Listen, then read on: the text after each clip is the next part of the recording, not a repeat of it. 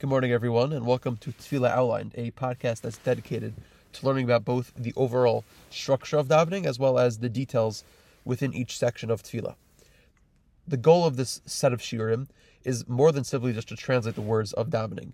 It's to get an appreciation and overall understanding of the flow of each section of Tefillah and get an appreciation of the general themes that davening conveys to the one who recites it every single day.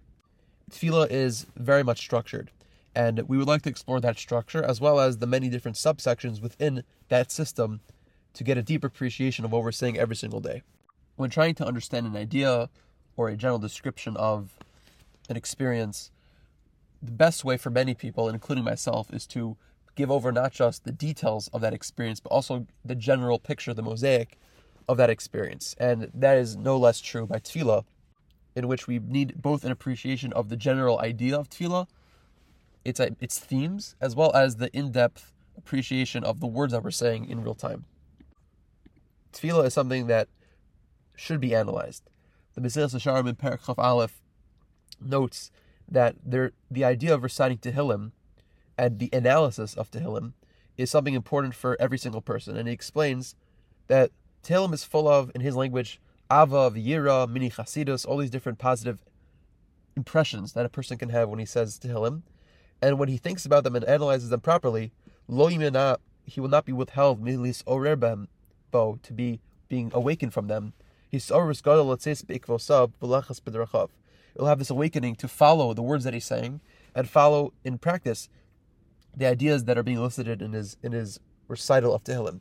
And that is no less true in the Tefillah, which is very much based off Tehillim in general. The Yalkut Shimoni in Tehillim Parak Yutes Pasuk Tezav notes the David HaMelech, when he recited the pasuk Yehu l'Ratzon Mirfi, he was requesting that people should not just recite Tehillim in the language of the Medrash Kesifrei Meirus, like some literature book that doesn't require an analysis. Ela yukarim bo v'hogim behem v'noten schar leim kinogim v'alos. A person should recite them and think about them and receive the reward as if one is learning a complicated topic in Gemara and Halacha, to again appreciate the importance of not just saying Tehillim, saying the Tefillah that is based off the Tehillim, but to understand it and appreciate it and internalize it. The need for us to learn about davening is very important. Tefillah is an important part of our day. It's something that we take a lot of time to invest. If you do the math, it could be that you're coming to shul and davening the equivalent of 20 full days each year, not to mention the commute to go and from the Beis HaKnesses. Aside from the time commitment, the general experience of Tefillah will obviously be enhanced when one understands what he's saying. And specifically, when one recites davening and understands the types of praise that we're saying during the davening, the types of requests that we're asking during that time, it allows us to glean from our own experiences and translate them into our davening. If you notice, during the davening and what we say during davening, we're talking about praising HaKadosh Baruch Hu. And it's really simply davening is simply a framework where we can input our own experiences, our own feelings, and translate them and use it within the framework of Tefillah to maximize our connection with HaKadosh Baruch Hu.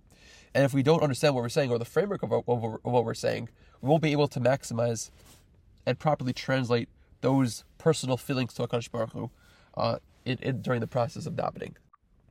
Aside from the actual experience of davening, learning about Tefillah makes it easier, practically, to daven. Suppose someone wakes up to shul tired. The amount of energy that one requires to expense to focus on what he's saying, to translate the words in his head, and recognize that HaKadosh Baruch Hu is before him, requires a bit amount of energy. And being able to have already in your mind what you're saying, the framework of what you're saying, and the translations of the words already embedded in your mind, makes it much easier for you to focus on the other important aspects of Tefillah, being Omei Lifnei HaMalach, and also having a clear grasp of the Tefillah at hand. It's similar in many ways to when if one were to study for Lahavdil, a major exam. So it takes many months for a person to prepare for that exam, studying the information, practicing on execution during a short amount of time. And the goal of all that preparation is that when you come to test day, you'll be able to more properly and readily bring up that information in your mind and execute it properly. Lahavdil, the same is true by Tefillah. The more we practice and think about it beforehand, the easier it is for us to internalize it while we're davening and execute the tefillah process properly. The things we would like to emphasize about tefillah in general, being that this is really the first year in introduction to tefillah, is that tefillah is not simply just asking per se. Obviously, it's a major part of our tefillah, and it's a major way we connect to HaKadosh Baruch Hu. But if you notice in our tefillah, there's a lot of build-up before any requests are really made. We have Psukei de Zimra, we have Berachos Kriya Shema, and even in Shemona Esrei, if you notice, it's not all about bakashos. You have first shvach, you end off with hodah. Even within the bakasha section, there's a lot of praises we're giving to HaKadosh Baruch Hu, and not to mention, after our Shemona Esrei, we're just basically saying praises to HaKadosh Baruch Hu as well. So it seems to be tefillah is not focused solely on the bakasha aspect of davening, and in halacha, it seems to be from some Rishonim that it's not even encouraged to expect an answer from tefillah. The Rashbam in Baba Basra, Kuf Samach Daled Amud Beis, notes on the Gemara that says that there are three things that people sin every single day, and one of these sins is Iyunat Tefillah. And the Rashbam explains that this sin is actually very interesting, and he explains it as the following. He says, after one davens, he's done belibo. He makes a conclusion in his mind. Hashem will respond to what I asked for. He's going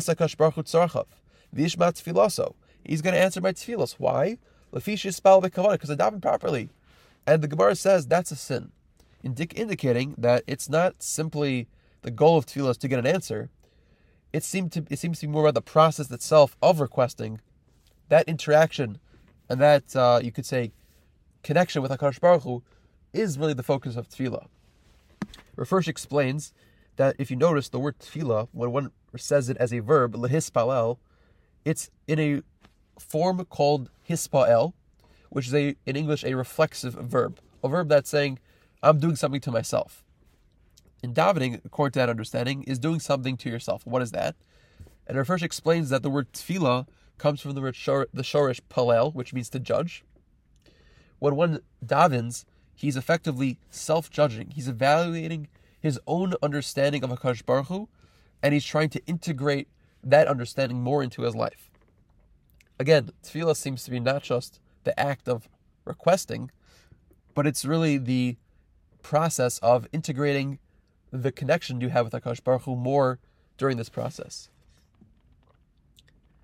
In many ways, tefillah could be, outside of it being a descriptive expression of HaKadosh Baruch Hu's praises from man, it could really be a prescriptive experience, in the sense that you're reading from a text, understanding what's being said, and integrating that into your own life, making yourself more connected to HaKadosh Baruch Hu. Rav Hirsch, in a comment he says on the Chumash, notes that because tefillah in many ways is this prescriptive type of experience, when one isn't motivated to daven, that's the most ripe time for him to engage in the tefillah, because it's indicative that he has much more to work on, more to improve on, more to integrate, and he should take advantage of that experience. Because tefillah, again, is trying to be a process-oriented experience, it might be that's the reason why tefillah is in many ways so repetitive. We say the same type of nusach tefillah. We say it 3 times a day, consistently. And while there's an aspect of chiddush hadavar, effectively the essence of tefillah is, again, this repetitive process where one inculcates at a deeper level every time he comes before HaKadosh Baruch Hu to integrate those ideas more and more into his life. It might be the idea as well why Chazal have this line, halavai shespalu b'chol yom, halavai, that people should daven every single day. Obviously, the implication is not that one should be davening all the time. It's used in different contexts in halacha, by tefillah sandava, and tashlumin, but the general idea seems to be that there is this idea and value of having tefillah being a process, a constant process that allows one to become more and more closer to HaKadosh Baruch Hu through that process, aside from the results of that experience. As tefillah is being a process of integrating an awareness of HaKadosh Baruch Hu and a relationship with HaKadosh Baruch Hu, it might be that itself is the process and how tefillah effectuates itself. The Gemara in Baba Kama Daf Nun has a story about a certain individual who would fill wells for the Oli Regel, and it was a big mitzvah that he would do every single month, every single year. And once the Gemara relays that this person's son fell into a well, this person ran to the Tana, Rabbi Chanina ben Dosa, and asked him, what do I do? So Rabbi Chanina ben Dosa told him, don't worry about it, it'll be fine. And in fact, this person the child came out of the well, and the people asked Rabbi Chanina ben Dosa, how do you know this? How do you know that he was fine? And he answered a very famous line, Lo navi anochi, lo ben navi anochi, I'm not a prophet, I don't know the future. But he says it has to be the case. Elakach amarti, davar she'os tzadik mitzdarbo, yikosh bozaro. How can it be this person is so invested in wells? He's trying to help people and help Klal Yisrael come to the Ola Regel. How could it be that he'll be nichshal? He'll have suffering from the same water that he's trying to use as a mitzvah. But the Gemara has a very interesting postscript and says that even though his son didn't die from the well, but his son died from thirst. And Tosos there asks a question. He says, how could it be that's the case? Rabbi Chanina ben Dosa's argument should still be applicable, and HaKadosh Baruch Hu can't cause pain to a person who's using water as a mitzvah. How can his son die from thirst, which is lack of water? So Tosos gives a certain answer. However, the Shita Mekubetzes in Baba Kama Daf Nun explains that the reason why the son ultimately died from Sama, from thirst, even though the argument of Rabbi Chanina ben Dosa still should have been applicable, was because Rabbi Chanina ben Dosa passed away. Because the tzaddik who davened to HaKadosh Baruch Hu wasn't present during that time when the son died of thirst, the tefillah wasn't able to be effectuated. My Rabbi Rav Blachman would explain to us that that's exactly the essence of tefillah. It's all about the hakara. If there's someone in the world who has a deep appreciation of an understanding of how HaKadosh Baruch Hu works, the tefillah effectuates that response in real time. However, when that person's not available, not present in the world, and even though we could be reciting the same words, because that relationship and that hakara of HaKadosh Baruch Hu's interactions in the world is missing on a essential level, so Hashem won't respond the same way as he's done before. You find this similarly in the Gemara in Tanis Daf Chav Daled, where the Tana Rebbe made a tainus because there was a lack of rain, and one of the Tanaim basically simply said the words Mashiv Haruach Umorat HaGeshem. He didn't even ask HaKadosh Baruch Hu anything. He just recognized Hashem as the one who gives wind and delivers rain, and rain came. Again, indicative that the bakashos aren't necessarily the thing which causes a response in tefillah. The bakashos are the means to have the hakara to then elicit the response, and therefore, if a person has this deeper recognition of HaKadosh Baruch Hu even before the bakasha stage, that could actually elicit a response in tefillah. We find a somewhat similar explanation of this mechanism in the Sefer Ikrim in Chelak Daled, Parak Yud Ches, where he explains how a person is able to daven and change the world, even though there was a already set Gzar Din from the times of Rosh Hashanah Yom Kippur, making it arguably impossible to change the world. And he explains that while it's true Hashem made a Gzar Din, he made a Gzar Din for a certain type of person. And when one davens, he's actually changing himself. He's gaining a deeper awareness of HaKadosh Baruch Hu, and that's actually changing who he is in essence. And therefore the Gzar Din for this new type of person is different than the previous type of person. And that's how tefillah functions. Again, it's the idea that the process of tefillah changes the way we have a relationship with HaKadosh Baruch Hu, changing the way Hashem interacts with the world, and also the way, in many ways, how we ourselves change to the process as well. And just a final piece as an introduction to tefillah, there's a lot of shvachos, as we mentioned, in tefillah. In our modern world, we don't find so much of this effusive type of expression.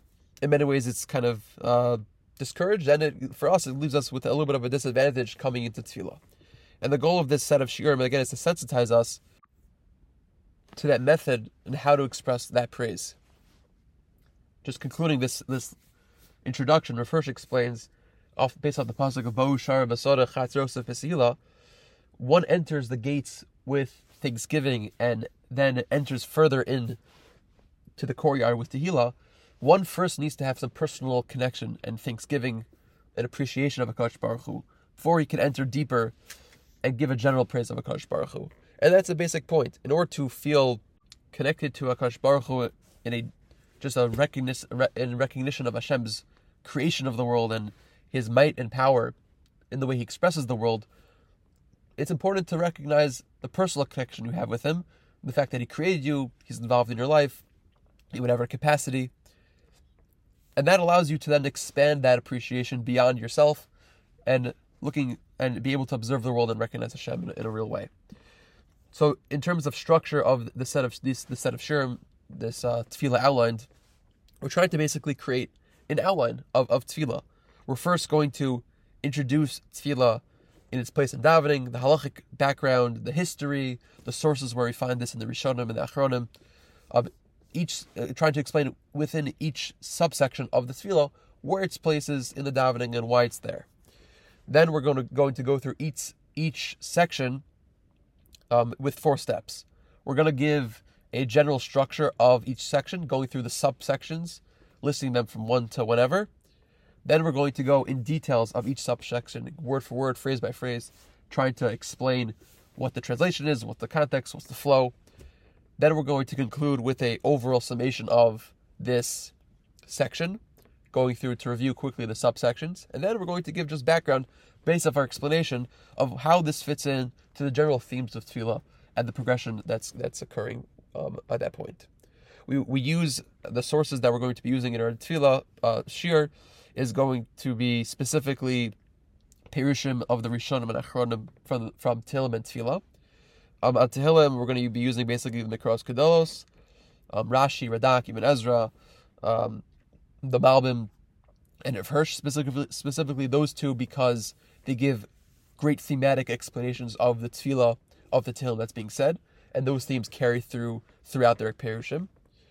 As well, when we go to Tefillah, which is outside of the Pesukei Zimra context, when it's more the Mamarim of Chazal, using the words of Tehillim and using different sources to explain, to describe what Tefillah is, we're going to be trying to use different Mefarshim, Rishonim, like the Ravan, the Rebbe Yakar, the Avudraham, excerpts from the Kuzari, as well as some Achronim, Rav Hirsch, and the Otzros at Tefillah, as well, to try to give, number one, general overview of what's being said, as well as in detailed depth of what each word and each phrase is and how it fits into the general picture of the tefillah.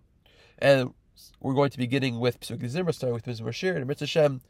Each week we'll try to add another section, ultimately trying to finish the Tefillah Shachol and moving on to Tefillah Shal Shabbos and Mir Hashem.